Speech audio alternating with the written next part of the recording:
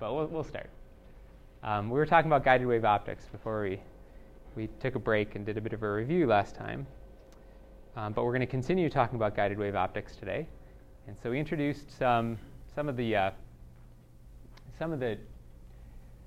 mathematics and structure that we're going to use today last time when we talked about one-dimensional waveguides. So today we're going to generalize that to 2 dimensions.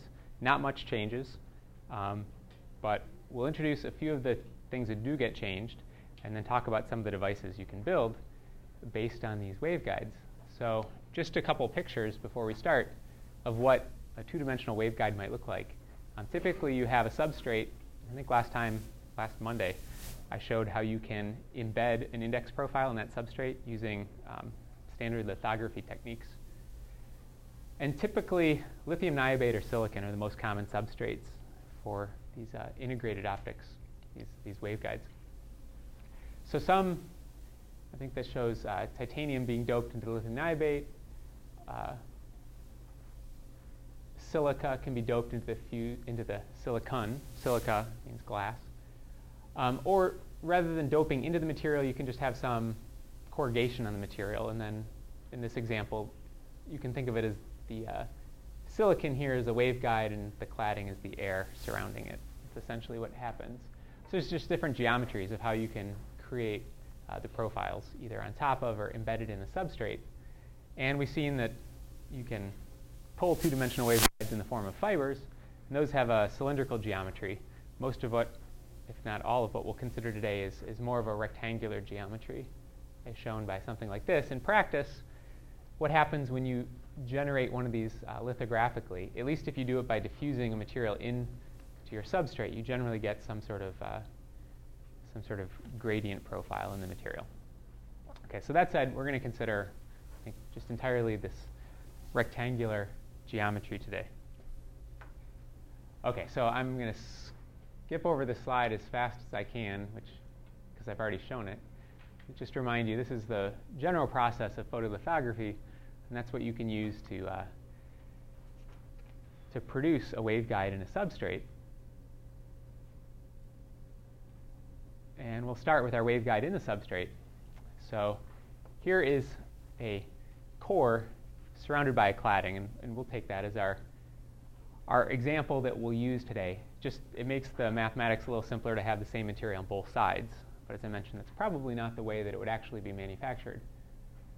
And we've looked at how the mode structure in one dimension has to behave. And we said there are only a discrete number of modes that satisfy this self-consistency equation. And our self-consistency equation, I'll remind you, looked something like this when we plotted it. There was a left-hand side and a right-hand side. It was a transcendental equation. And so if we plot the left and right-hand side, we find that there's, numerically, we can find the intersects. And those are points that satisfy the self-consistency equation. And in this case, I'm plotting the left and right-hand side versus sine theta. So theta is the angle that the light is traveling, measured with respect to the axis of the waveguide. And so if you find solutions to this, there's 3 solutions shown here. Each one of those, you can read off on the graph a different value of sine theta, and that represents 3 different angles for the rays that can produce modes in our waveguide. And we're going to tend to talk about the propagation constant, beta, of those rays. So we know the wave vector of a wave we call k, and inside a material it's k naught times n. And the propagation constant along the waveguide we call beta. That was just a reminder from last time. So we can relate sine theta to beta by beta is equal to k naught n sine theta. So there's k, which is k naught n. That's the direction of a ray. Theta describes that direction, and then beta is the component of that along the axis of the waveguide.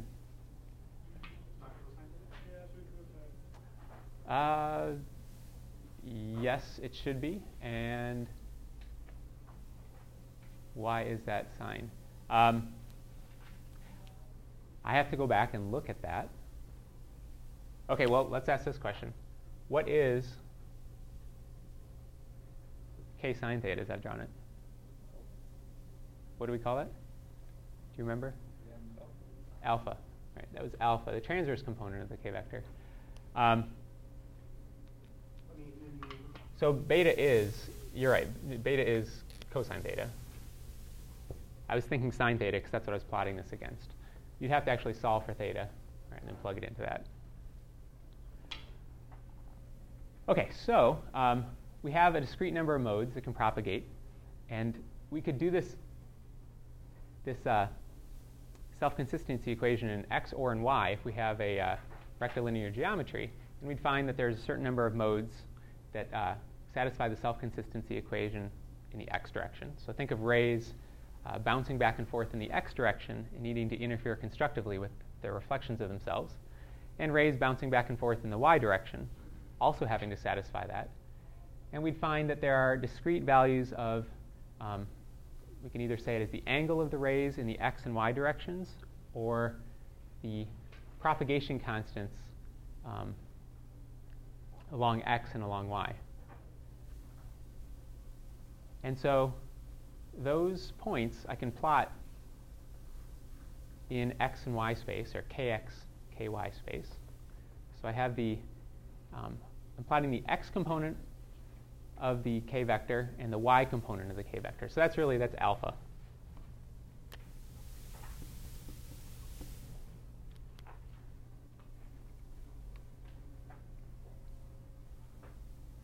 And so instead of just having, in the one-dimensional case, 1, 2, 3 points at 3 different angles, we now have some number of points for the rays reflecting in one direction and a certain number of points in the other direction. And those points fill out a grid. And a requirement is that the transverse component of the k vector, alpha, has to be less than the magnitude of the k vector. Right? That's for a real propagating solution. So here's the magnitude of, there's the magnitude of the k vector. The cosine theta c is the critical angle. And I know that the transverse component of the k vector can never exceed the transverse component of the wave at the critical angle. If it does, the light will leak through. So that is to say, if my rays are at too steep an angle to this interface, they won't be guided. Okay, so there's a limit on that angle that I can have, and that angle is the critical angle. And that's why the transverse component of the k vector have to be less than some maximum transverse component at which the wave would propagate through the interface. Okay, so I have discrete values for kx and ky. They're plotted here in this kx, ky space. And I require that those values satisfy this equation, or this inequality. So this term here represents an upper bound on essentially x squared plus y squared. So if I have kx plotted here, ky plotted there, this term right here represents a radius of a circle within which all the allowed solutions have to lie. And we know there are solutions every pi over d in sine theta. That's how often this expression repeats on the right-hand side. That came from tangent of theta. And so if there are solutions every pi over d, I can draw little squares that are pi over d long.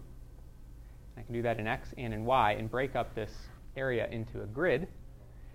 And I can estimate the number of allowed modes, knowing that there's one point in each grid space, as the number of grid spaces, or the area of this quarter circle, measured in units given by the grid pitch. Okay, so the grid pitch is pi over d. Those are my units. The radius of my circle is n1 squared k0 squared cosine squared theta. And I want to find the area of this quarter circle in terms of these units. So my area is pi r squared over 4, because it's a quarter circle. That's the radius squared. No, I mean. Oh, is this? Yes. Thank you. So I will take this radius squared, and I will normalize it to these units of pi over d. Just square that as well, since I have the radius squared. And then I'll be careful to include the critical angle subscript. And then I'll solve in terms of a parameter that's more commonly expressed for a waveguide than the critical angle, and that's called the numerical aperture. The numerical aperture, I think we mentioned this last time, is a measurement of how much light the waveguide can accept. And it has a value that's given by the index of refraction out here in the medium that this waveguide is embedded in times the sine of the acceptance angle. Right, so if it's in air and n naught is 1, the acceptance angle is 90 degrees, then the numerical aperture is 1. That can accept light from any direction into the fiber and have it guided. Smaller numerical aperture means there's a smaller cone of rays that can be accepted into the fiber, or waveguide in this case, and be guided. Okay, so a little bit of manipulation of this expression. If we look at the path of a marginal ray, one that is just at the acceptance angle, it's going to be refracted at the first interface, and at this core cladding boundary, the angle of the refracted light would be 90 degrees. That's the condition for total internal reflection. So we have this relationship between the acceptance angle on the left and the equivalent of that on the right in the core material that's governed by Snell's law. So I'm calling the angle of the marginal ray in the material theta A prime. And that's related to the critical angle by the fact that these are complementary angles. So this is a rectilinear geometry. They're opposite angles in a right triangle. Just to double check, the critical angle defines the acceptance angle, right? Yep. Critical, so just tracing backwards here. Right. That defines the acceptance angle. So we can say, through Snell's law, at the face of the waveguide, that n naught sine theta A equals n1 sine theta A prime. And you'll recognize now this term on the left. It's a numerical aperture. So I can now relate sine theta A prime, that's this side over this side, to cosine of theta C, this side over this side. So I've got an n1 cosine theta C over here. So I will write this as NA. That pi over 4 times k naught squared pi squared d squared, and bring that into the numerator, and numerical aperture squared. Yeah, so expressing k naught as 2 pi over lambda, I will recover this expression. It's in the notes. And that's an estimate for the number of modes supported in a waveguide of numerical aperture NA. It's not an exact expression because we've just estimated based on the number of cells under here, but we don't actually know whether specific individual modes fall inside or outside this boundary constraint. But you can, again, use it to estimate, for example, the requirements on the diameter to have a single mode fiber. setting that m equal to 1, solving for d, gives you a constraint that the diameter has to be about the size of a wavelength or smaller in order for this to be a single mode waveguide. Wait, can we just double check that? Yeah. So we found the area, and we divided by pi with d squared because each one of those squares has the area pi with d, correct? Yep. Okay, so that gives us the number of modes in there, Yes. which is m. Which is m. Yeah. Okay. Okay, so we end up with a slightly different formula for the number of modes than we had for the 1D case, which we would expect because there's now the possibility of having mode numbers that have different transverse components in the orthogonal direction. But the basic idea is the same. It's going to depend on the diameter and the wavelength, and the same general rule of thumb is that if the diameter is much larger than the wavelength, you'd expect a large number of modes. If it's smaller, you can have single mode operation. So just looking at a picture of what some different modes look like depending on your geometry, if you have rectangular coordinates, so if your waveguide is rectilinear, your modes would look like this. This is a plot of the intensity of the mode shapes. So last time we plotted the electric field distribution.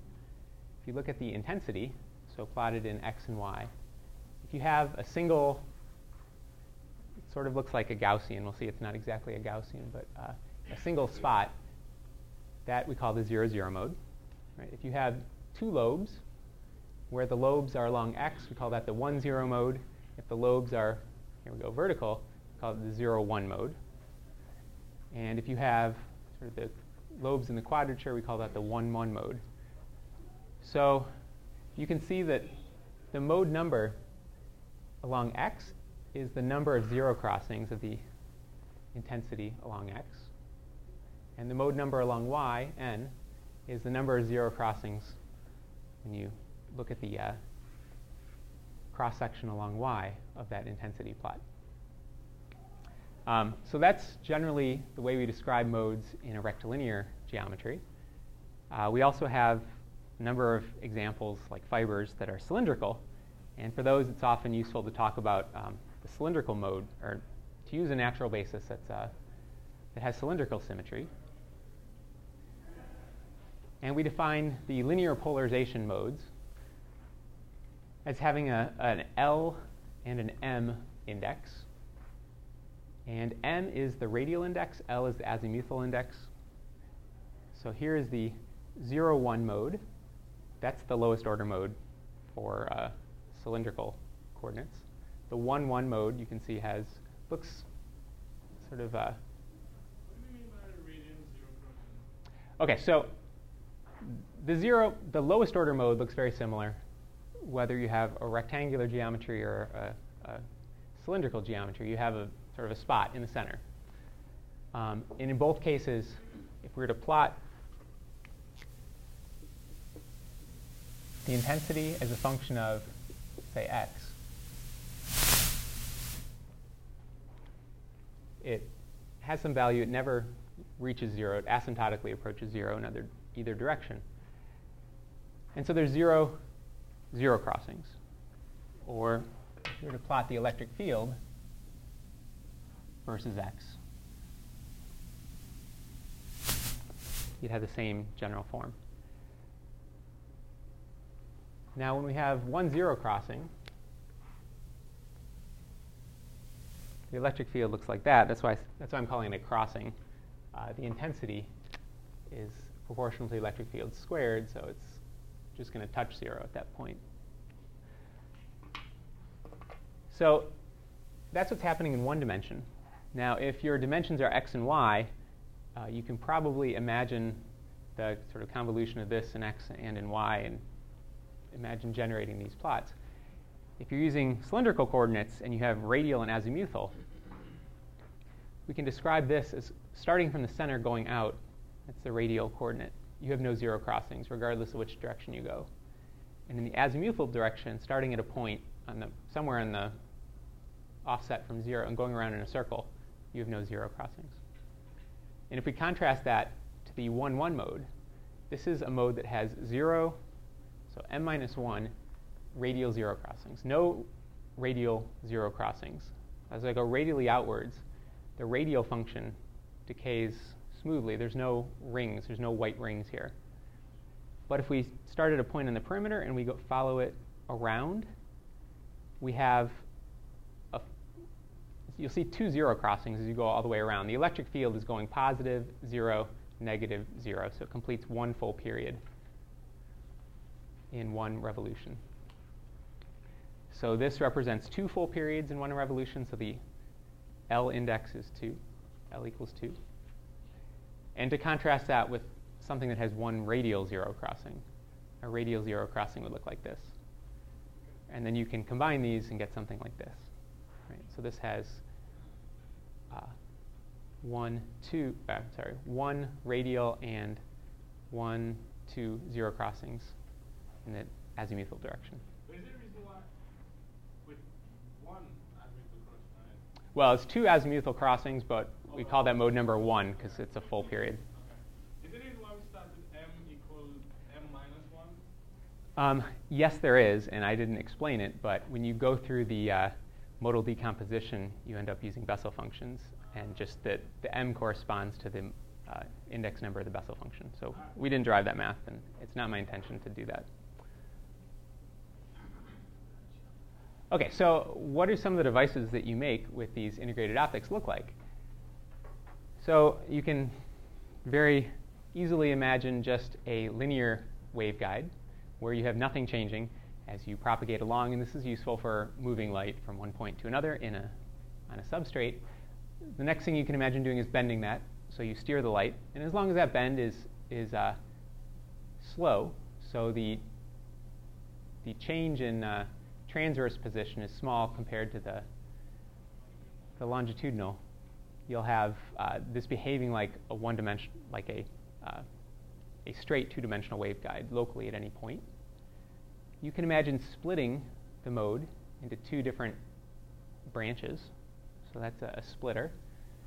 And if you can split the beam into 2 branches, then you can recombine it, and you have now, what is that? Well, you can read it, but if you split the light and recombine it, it's an interferometer. So that's a very useful thing, right? An interferometer can be a frequency filter. It can be a strain meter.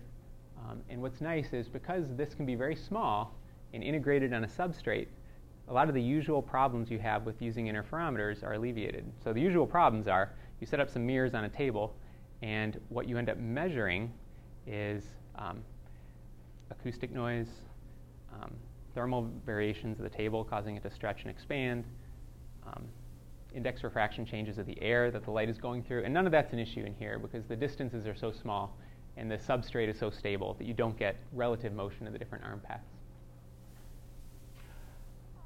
You can take 2 waveguides and bring them very close together, and we'll show that when you do, the field in one has these exponential tails that overlap with the other waveguide and can excite a mode in the other waveguide, and you can couple light from one to the other through that evanescent coupling.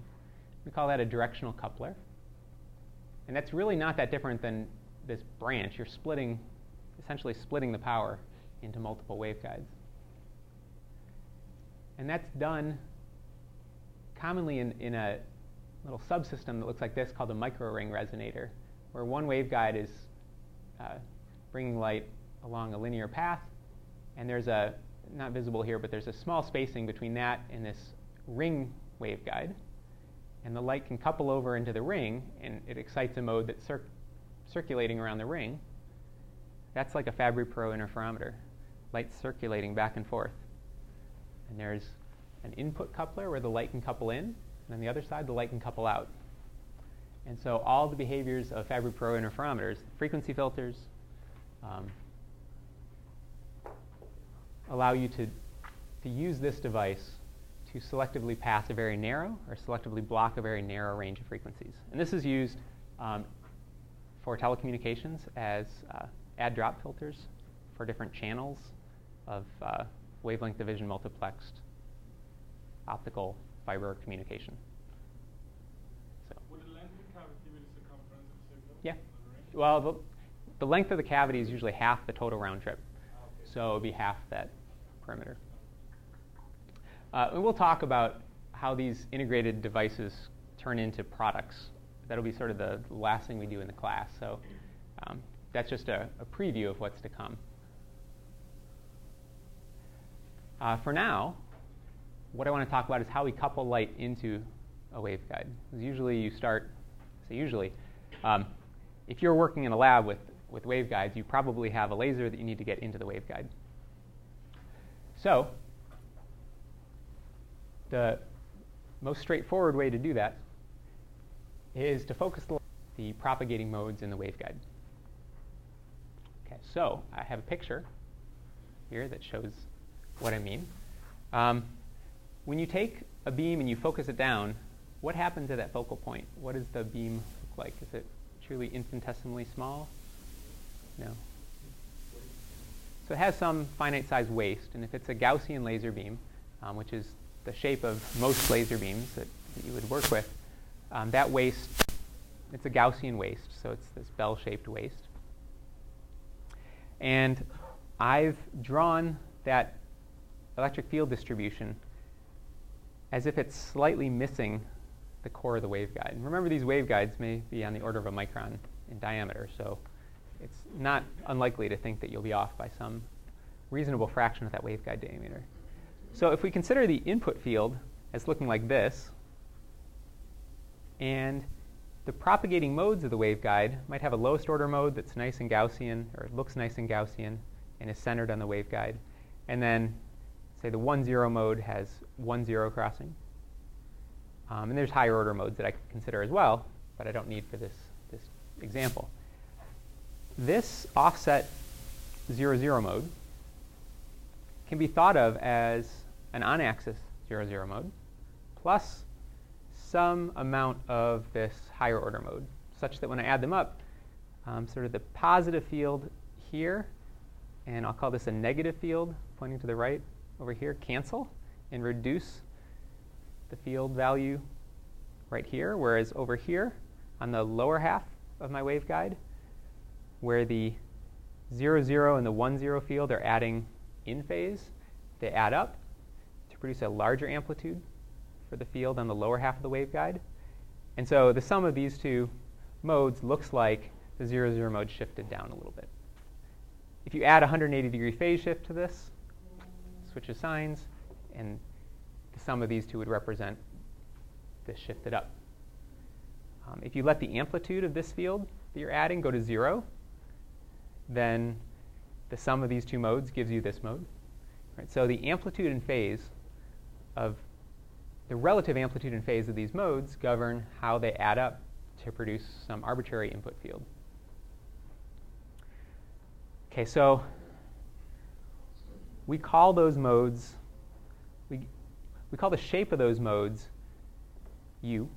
So U is a function that describes just the shape of the mode. And so for the 0-0 mode, I'll call it U00. For the 0-1 mode, U01. And the amplitude, I'm calling A. So I have a certain amplitude for the 0-0 mode, A00. Certain amplitude for the 0-1 mode, A01. Right? And that's in general, can be a complex number. So it can have the amplitude and phase into it. And so what happens is, if you send this beam into the waveguide, it excites this superposition of modes. Now imagine that this waveguide only supports one mode, single mode waveguide. Any of these higher order modes are going to attenuate immediately when they go in. And the only mode that propagates without loss is this 0-0 mode, and that's what comes out.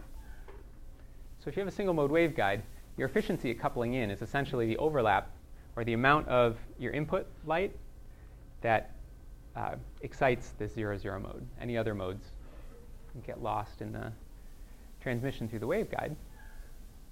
So mathematically, we can say that the waveguide field is a superposition of a bunch of modes, each with a certain amplitude, complex amplitude, and each mode has a longitudinal propagation constant. So as it propagates along z, the phase of the modes vary. Okay, so we can write probably skipping a step on this. R includes x, y, and z? Yeah. So R is a vector here. It's a general vector that just represents the transverse position, and it doesn't need the z dependence.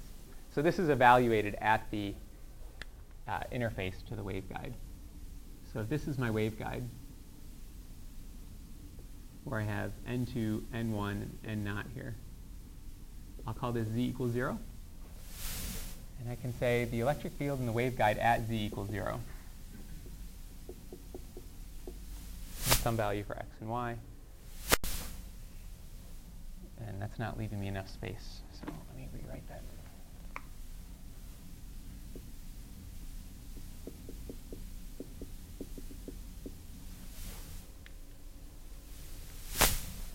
So that is the superposition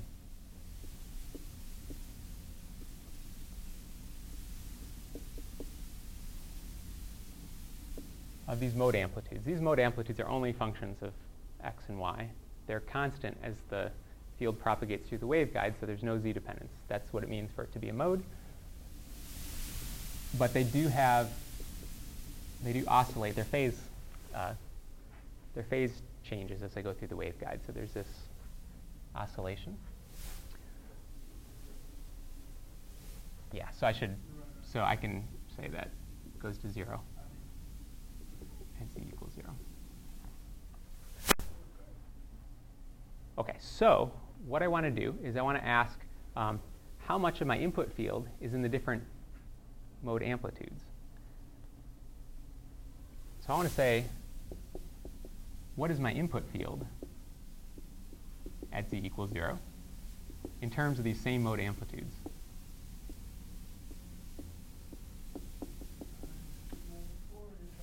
Yes. So if you know how much of this field before it gets to the waveguide is in the lowest order mode of the waveguide, that amount will just couple straight in because it has the exact same mode shape. You might get some reflection losses off of this interface if there's Fresnel reflection, but that's just the standard reflection losses off of a dielectric interface. Other than that, it will just propagate in without losing anything because of its shape. Right, so what we need to do here is multiply each side by some mode with mode number m prime and n prime, and then integrate over all of x and y.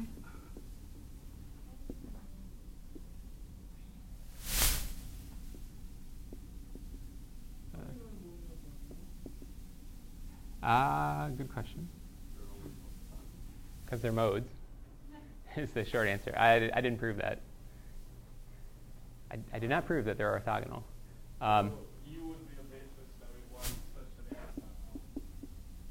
Let U m n U m prime n prime integrated over all of x and y equal delta m n prime delta n n prime times. We'll just leave it like that. That assumes you've now normalized your modes so that a single mode has unit amplitude when integrated with itself. Okay, so you can see what's going to happen when we integrate this side. We only get a non-zero component when m equals m prime, n equals n prime, and then this just evaluates to 1. And so we recover AMN. Well, Yeah, well, okay, I'll call them primes for now. That makes sense. And on the left side, I'm left with this general expression.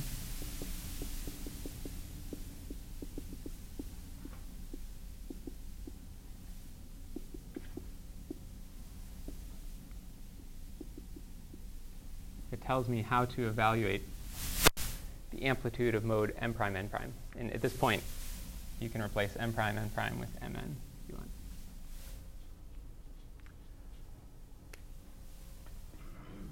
So we call that an overlap integral. It's the input field, how much of it overlaps with the mode that you're trying to calculate.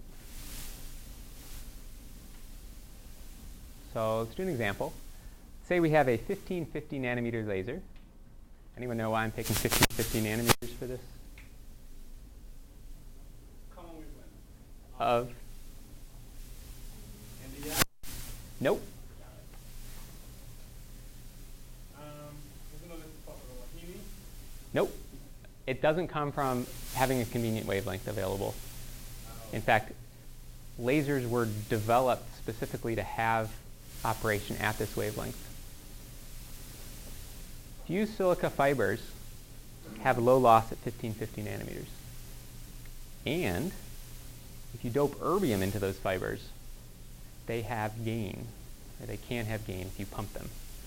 So the erbium-doped fiber amplifier, or EDFA, you may have heard of, was one big revolution in telecommunications. It allowed long-distance fiber communication where when the signal attenuates to an unusable level, or before it attenuates to an unusable level, you have a section of the fiber doped and turned into a laser, or an amplifier, that amplifies the signal without having to couple it out and couple it back in. That made it affordable to have transcontinental communication via fiber optic. So the erbium-doped fiber amplifiers work at 1550 nanometers. Therefore, lasers were developed. So indium gallium arsenide phosphorus lasers were developed for use at that wavelength. And now, since that's the wavelength that basically all telecommunications is done at, you can get really cheap components at that wavelength because they're manufactured in mass. Okay, so anyhow, let's say we've got this laser and it's focused down to a spot size of 1 micron, a waist radius of 1 micron. At the center of the face of a waveguide, here are the dimensions of the waveguide, 500 nanometers by 500 nanometers. We're given the core index and the cladding index, and we want to know how much of the light makes it into the lowest order mode. And I will define the lowest order mode being the TE00 mode. We could also have a TM00 mode. And what we'll see is, because of the symmetry of this waveguide, those actually are the same. So it doesn't really matter in this example. So we'll do this twice. The first time we'll do it sort of symbolically with the equations that we've got so far, and then we'll do it with Mathematica to see how you would actually calculate stuff. So the first thing you need to know, if you want to figure out basically how much of your input field overlaps with your mode amplitude, you need to figure out what your mode amplitude looks like. And this was sort of problem 1 in the homework, is you've got some general form for what the waveguide mode should look like in the 3 different regions, sort of above the waveguide, in the core, and below the waveguide core. And you can write that in X, you can write similar expressions in Y, and then put them together and you get the mode amplitude in X and Y. Wait, is that a UMN? This should be, well, this is a more general expression of what the field amplitude should look like of a mode as a function of alpha, gamma, well, I guess alpha and gamma. Alpha and gamma themselves are functions of beta, and there's only discrete values for beta. So if you have the 0th solution for beta, that gives you alpha 0, gamma 0, u 0. If you have so I guess I could have put some subscript there and then mirrored those on the alphas, the gammas, and the betas. But we introduced this expression before we started talking about modes. So I literally copied this from an earlier slide in the notes.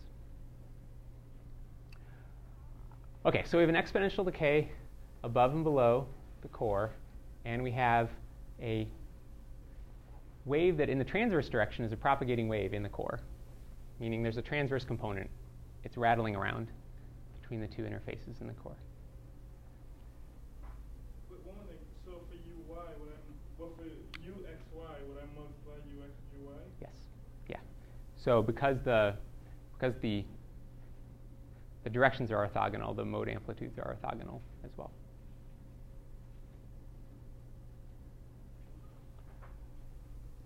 Okay, so our self-consistency equation looks like this. That expression can't be solved. It can only be solved numerically. So we plot the left side, we plot the right side, where alpha and gamma are functions of beta. So we plot it versus beta. And we find solutions where the left and right side overlap. From that, we can read off our value of beta. So once we know beta, we know alpha, we know gamma, and then we can say what the field looks like. Is there only one mode? Well, we're only interested in the 0-0 mode. So we only need to calculate what the 0-0 mode looks like.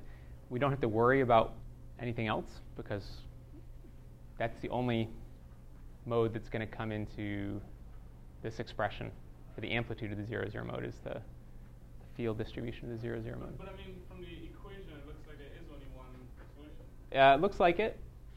It's unclear whether there's a solution over here. Right, there's clearly a solution here because you can see the red has to cross the green. You don't know whether the green is sort of crossing or whether it's going up.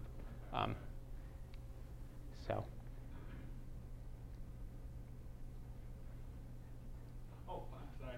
And so, is that how we label it? The first one that intersects will cause 0, and the next one will go 1, and the next one will go 2? Yes. And the first subscript is reserved for x?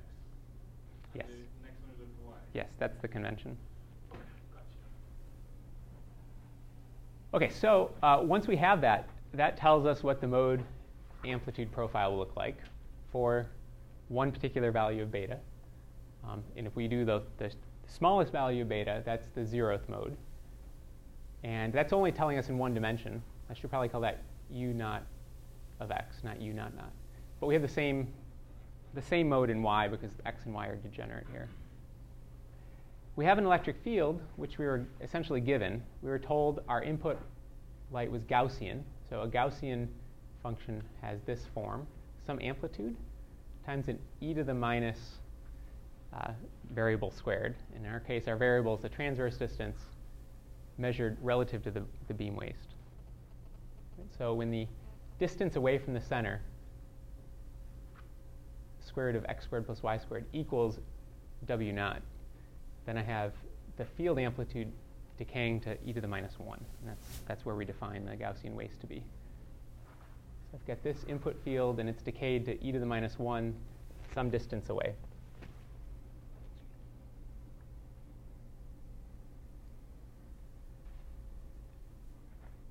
And assuming we normalize our mode amplitude that we found in the previous, found a general expression for the mode amplitude. If we ensure that that's normalized by multiplying it by a constant value such that that normalization condition is met, then we can plug in a value there.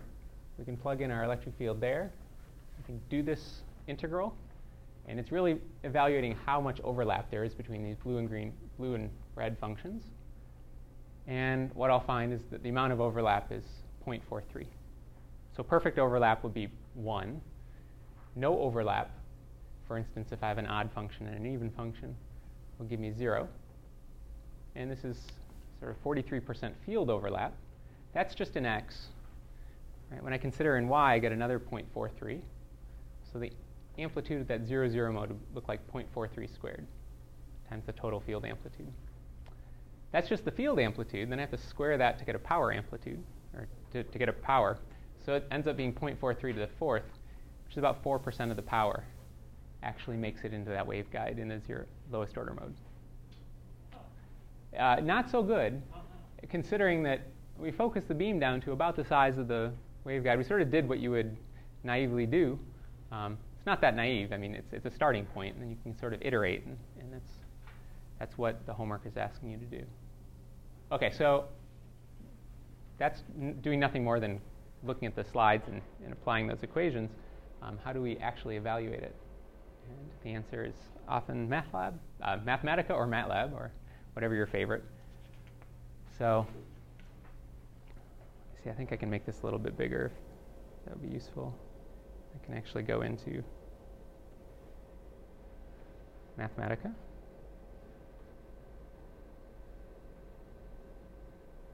So I've got the parameters of the problem. I'll evaluate those. I know there's an expression for alpha in terms of beta. I haven't figured out what beta will be yet. But once I know beta, I know the indices, I know k naught. So once I know beta, I'll have alpha. And then likewise, I'll have gamma. Beta is found from the self-consistency equation, which looks like tan alpha d equals 2 gamma over alpha minus gamma squared over alpha. So this is the self-consistency equation. And you can see what I did. I plotted the left-hand side. This is the right-hand side for all possible values of beta. Smallest value is the propagation constant in the substrate. Its largest value is the propagation constant in the core. So I can only consider regions in that solution. And then I can eyeball where those left and right-hand sides intersect, or I can ask Mathematica to find that numerically. That's the find root. So it'll find root of self-consistency equation. I have to give it a starting point because it's going to numerically iterate around some starting point. And it comes back with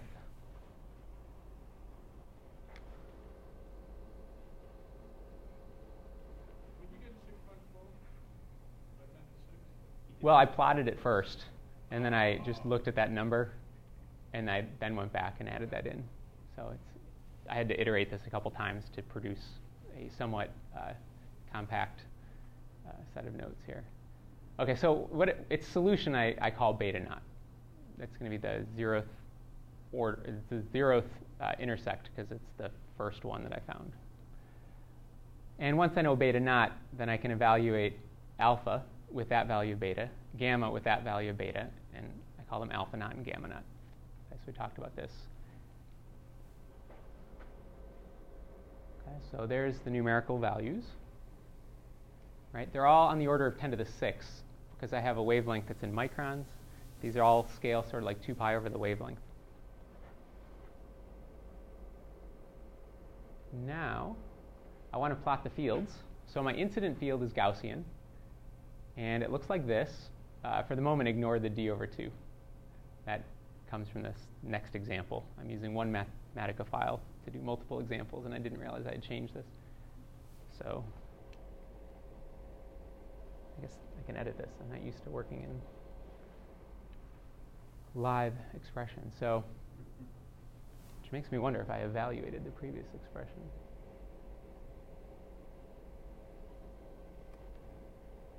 Well, now I have. Okay, so here's my incident field. And then I have 3 different parts to my solution in the waveguide. There's the part in the substrate above the waveguide, in the core, and below the waveguide core. So I'm calling it, I guess that was plot of the electric field. This is plot of the mode distribution U. That's the first plot, so I'm giving it that term. But it had an exponential decay in x,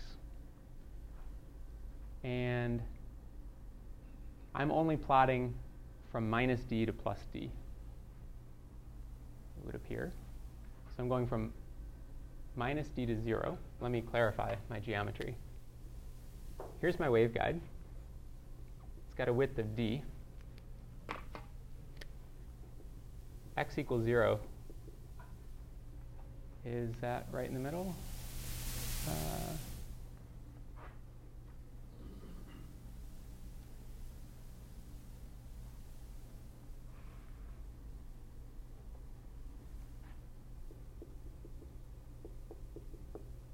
Here's my geometry. It goes from 0 to d. That's the core.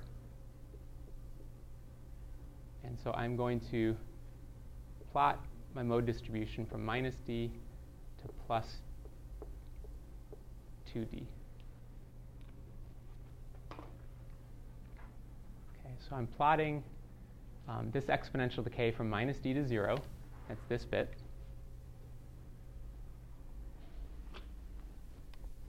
So my expectation is that's going to look like this. Then I plot the expression for the field in the substrate. And for my given value of alpha, it can have can oscillate, what I'm going to find is because it's the lowest order mode, alpha naught x encompasses essentially half a period of the cosine wave. So it's going to increase and then decrease. And if alpha naught were higher, it would encompass more oscillations of that wave. And then the third region is some constant for matching the boundary conditions and an exponential decay. So it has to, basically saying it has to start at that point and then exponentially decay. And then I put all those plots together, since I'm plotting it in segments.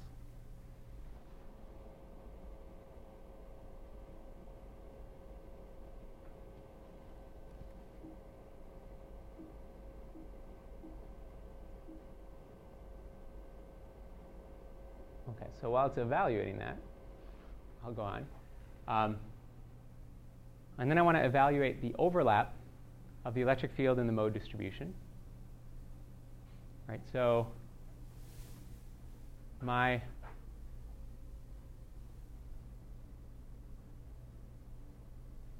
wanted to check my normalization to see if I had to normalize.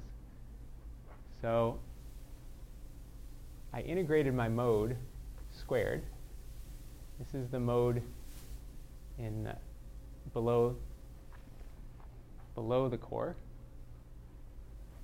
This is the part of the mode in the core, and this is the part of the mode above the core. So in each region, I squared the mode amplitude and integrated to give me a total integral from minus infinity to plus infinity. That is my normalization that should equal 1. And so this u naught is the constant I'll divide by, or at least I guess the square root of that, in order to get my modes to be normalized. And then a naught is that quantity I calculated that was 0.43. It's the amount of overlap in one dimension of my input field and my mode.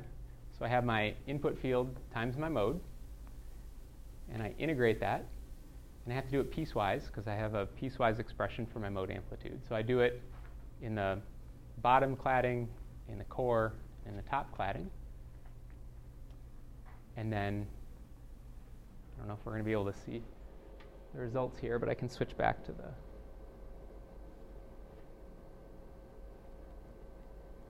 presentation that has this embedded in it. Here's my fields that I plotted before, and here's the result of my calculation, which I've already quoted on the previous slide. The overlap evaluates to 0.43. And I have to multiply that take that to the fourth power to get the power in the 0, 0 mode. So 4%. Okay, so we don't need Mathematica. Well, I use Mathematica to evaluate that number. Right? This math is easy to write symbolically, but to get beyond that and do those integrals, I use Mathematica. You could use MATLAB or Maple or whatever you use. So the 0.04 and 0.035 is supposed to be the same? Yeah. Okay. Is that just rounding? Yeah, it's rounding. While you're reading the Mathematica code on a printout that is two pages per sheet, that's impressive. Okay. So you can use, once you have this code to calculate the overlap, you can do all sorts of things and very rapidly recalculate the coupling coefficients. Like you can displace your input field. So what happens if I'm off from my target? So I say, what happens if you increase or displace the input field by 1 so that you're hitting the edge of the waveguide? So you're displacing it by d over 2. And that's where, if you remember when I was looking through the Mathematica code, I had an x minus d over 2. I'd offset that. But you go through the exact same calculation. You just now got a displaced electric field. And I get a different value. In this case, I get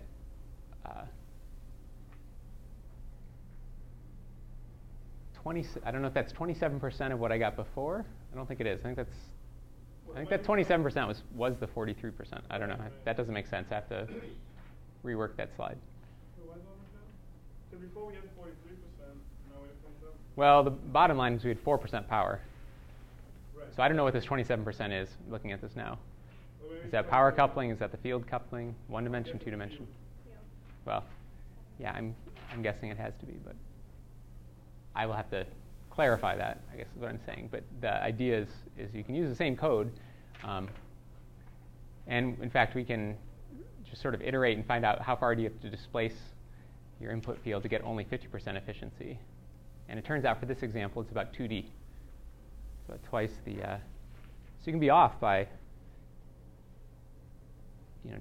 twice the diameter of your core and still get half the power into the waveguide that you would have had if you were optimally aligned, just because the tail of your Gaussian is exciting the mode. When we said on, we got 4% in.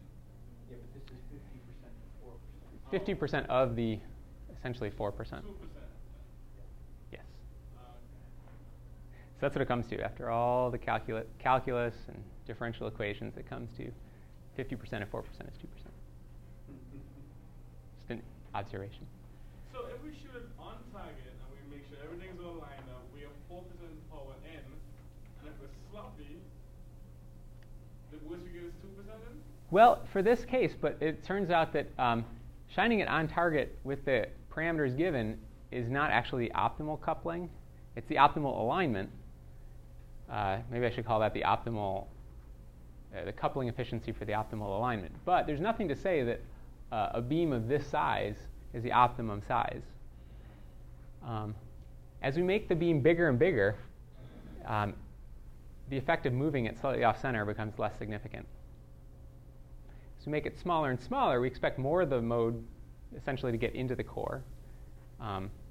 And you can certainly imagine making it half the width so that or maybe a quarter of the width so that its diameter matches the diameter of the waveguide. That would probably be a better initial approximation. And you can iterate, right? So you can, once you have the code, you can vary the waist size, iterate, and look for a maximum. But it's always best, though, to focus right on the wave. Geometry will tell you it's always best, just based on symmetry, to hit the thing on the center. Right. But it matters how tiny that focus is. That's the biggest contribution to how much goes in. Yes. So I guess that makes sense, because if it's only one micron thick, but it's 500 nanometers, which is half a micron. So, still expect 96% of the code. This is half a micron. Right, so our 2 micron diameter beam, this is the diameter of the beam, significantly larger than the waveguide core. Oh, because the diameter of the beam is 2 microns. Oh, Yes, right. yeah. And we have to shoot it to half a micron. Right. Yep. But it still doesn't seem like 96% of it would I know. be gone, though. But it is what it is. So a couple things to realize. I've said like this lowest order mode, this looks Gaussian. It's not Gaussian. Remember, this was like a cosine function in this part. It wasn't truly Gaussian. So even if there's no way to make the modes perfectly overlap because they're lowest order modes in different basis sets.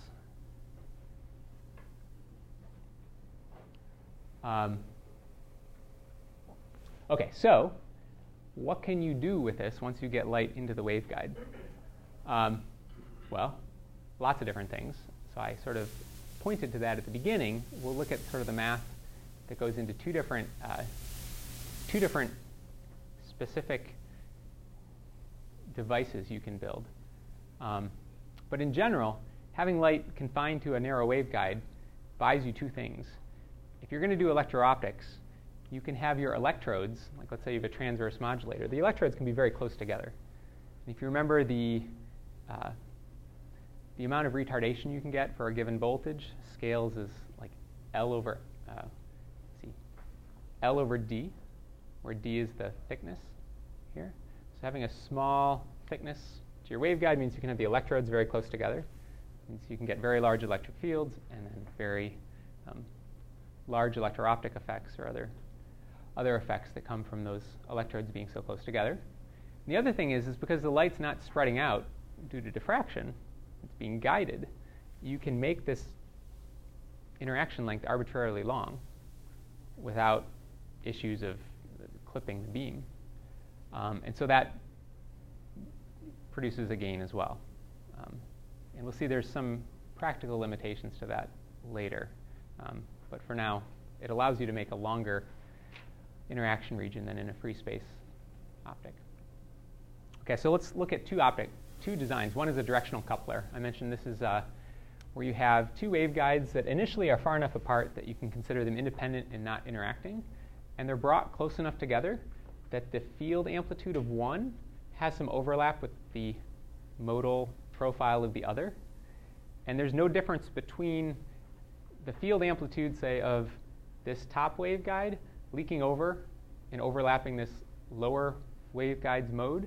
There's no difference between that and having a laser beam shining down here that's off-center but has some Gaussian tail exciting the mode in that lower waveguide. So just like our previous example where we shifted the light from our Gaussian beam off of the waveguide, we still can couple power in. If you send light to this top waveguide, it will couple power in to that lower waveguide. And this actually is a picture of the scattered light that comes out of this directional coupler where light is put in this path. And this is a 3 dB directional coupler, so 50% of the light power gets transferred over to this other waveguide. You can see the intensity of the image in the two waveguides is roughly the same. And you can also sort of see how the power builds up as it propagates along this waveguide and decreases as it propagates along that one. Okay, so we can understand this using coupled mode analysis. And I'm not going to be able to do that in 10 minutes. So I will point you to the fact that I have the equations in the slides. I think I will basically skip over them. You remember, coupled mode analysis is where you define an electric field as having some modal amplitude that you now allow to change slowly as it propagates along. Normally, you say a mode doesn't change as you propagate, but now we'll allow it to change slowly. So this isn't a true eigenmode of the system. It's an eigenmode of the unperturbed system. And in the case of the coupled mode analysis, that would be like an eigenmode of this waveguide here when it's independent. When we bring them close together, the mode, which was a mode in this independent waveguide, now is going to slowly dissipate energy as it transfers it to the other waveguide. So the index of refraction is spatially varying. And so the index of refraction that light in waveguide A sees gets modified by the presence of waveguide B and vice versa. And I said I wasn't going to go through this, so let me skip ahead a little bit.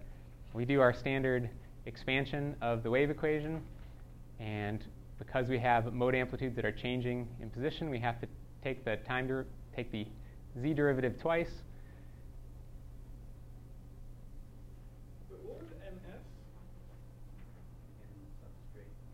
N substrate. Yes, N substrate. Which is the region between the two waveguides? Between the two waveguides. Okay. And so what's N? Just pure N? Pure N? Like if you go back one slide, that N. This N? Yeah. Well, the index of refraction changes. It varies based on position, transverse position. This is the substrate value. And then in waveguide A, so NS plus delta NA is the index of the core of waveguide A. NS plus delta NB is the index of the core in waveguide B. And this is essentially not a function of x and y. It's constant. And this delta n only exists where waveguide A exists. This delta NB only exists where waveguide B exists. That's what the functional representation means. It basically would be a step function. And would it be continuously varying or just discrete? Depends on your waveguide. We're considering this discrete geometry where this would be a true step function. If it were continuously varying, it could be whatever variation that represents. Okay, so when we do this coupled mode analysis, what we end up doing is solving for these derivatives here, the rate of change of the amplitude of a mode, and they're coupled so that the rate of change of the amplitude depends on the amplitude in the other mode. So we've done this before, this general coupled mode analysis. And all the terms that relate this change to that amplitude I've grouped into this coupling constant, kappa. That kappa comes from the mode overlap of the two modes. And if there is no second waveguide, those are modes and they're completely orthogonal. The presence of that second waveguide converts some of the field in that mode into a mode of the other waveguide, is basically what that's saying.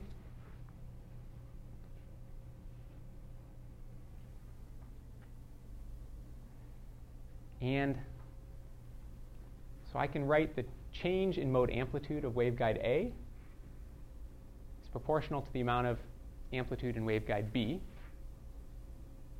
And it has this phase mismatch term, or this phase term right here. So beta alpha and beta B, beta A and beta B are the propagation constants in waveguide A and B.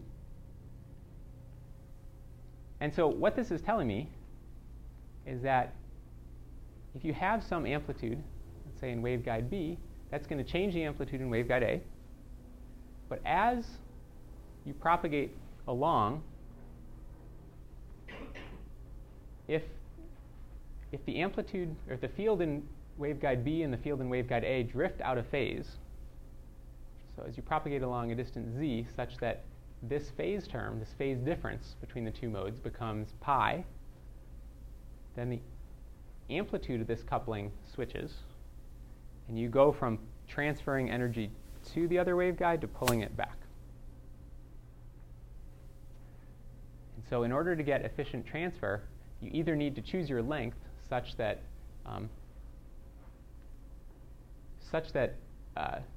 this sign never changes over that length,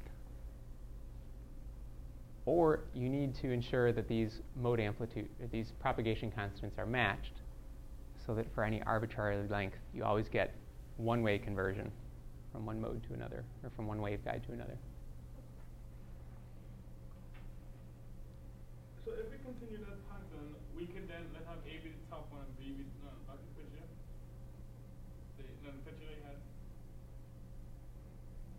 Yeah, I put you. So if A was the top waveguide, B is the bottom waveguide.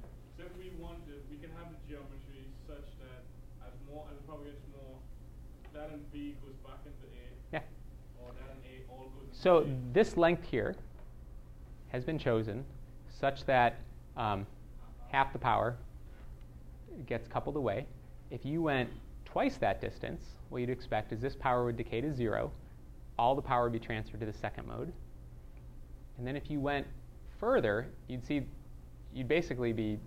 like a time reverse, where at that point, all the power is in this waveguide and is going to couple into here, and it's just going to convert back. And so over 4 times this distance, you'd get all the power coming right back to the waveguide it started in. Okay, and when you solve those equations, you get an expression for the power in waveguide B, assuming it all started in waveguide A. And what we find is if delta beta is not equal to 0, then you don't get 100% transfer efficiency. So you need the phases to be matched in order to allow this conversion to take place over the necessary lengths to get full transfer efficiency. So that's called phase matching. So this is the first time I think we've seen phase matching, but we'll talk about it a lot. Chapter 21, which is nonlinear optics. Okay, so I'm going to skip over. This basically shows the power being converted from one mode to another. And this is 100% conversion, and this represents if delta beta is not 0, you get a maximum conversion, but it's not 100%. You get power going out of mode A and into mode B, but it never fully transfers and it goes back. So what can you do with this? You can make amplitude modulators. You can vary delta beta. Remember, delta beta is the propagation constant along the waveguide. That depends on the index of refraction. So if you change the index of refraction via the electro-optic effect, you can vary that, and you can shift power out or back into either of the waveguides. So it's essentially an amplitude modulator. You can move power around between two or more waveguides. So you can call that a switch. A modulator or a switch just depends on whether you're sort of modulating it analog or digitally. You can make a frequency filter because that coupling efficiency, I don't know how far back I have to go to see that, is wavelength dependent. Kappa and beta depend on wavelength. So one particular wavelength where you get a 50-50 beam splitter, essentially, or a 3 dB coupler, at other wavelengths will be 100% coupler or a 0% coupler. And so you can use the wavelength dependence of this equation to basically generate a frequency filter. Wait, to say filter, we would block. Does that mean one frequency does not get into the next waveguide? Yeah, so if you build that device such that, say, 100% of the power comes back into the original waveguide, so you make this interaction like 4 times longer than what it is, then at the nominal wavelength, all the power comes back. But you can probably imagine then at twice the wavelength, you'd expect all the power to go into the other waveguide. Twice the wavelength, this optical path becomes half as much. So we can even have it as like a prism, like can we pick frequencies out? So have like yes, one frequency you goes can, to and like 7. this by itself is not the most effective way to do that. The most effective way to do that, or the most common way to do that, is this micro-ring resonator, which I showed. And what I've drawn is just this part of it. Light of a particular frequency will couple into this resonator, and if it interferes constructively with itself after a full round trip, the power will build up in the resonator. That only, because there's low loss and you have many, many reflections, or many, many cycles, the wave has to be very, very close to actually an integer multiple of 2 pi wavelengths, integer multiple of wavelengths, to get constructive interference. So a very narrow frequency range will build up resonantly in here, and only the power that builds up in here can transfer out to the other waveguide that started out empty. So you can take a narrow frequency band and remove it from this waveguide and put it into that waveguide and leave all the other frequencies in the original waveguide. This is the waveguide of the opposite direction. So it would look like, lambda 1, lambda 2, lambda 3 in. And then you get lambda 1, lambda 3 out, and lambda 2. That's the What happened in the opposite direction? block diagram of that. Well, yes. But you can steer this back. Okay. So that's just a few of the examples of what you can do with this. So we've run over time. So we will move on. I think we're going to do nonlinear optics next. I have to check that. But Wednesday, the homework's due. And we'll start nonlinear optics. And we'll see a lot of the same sort of mathematical framework reappearing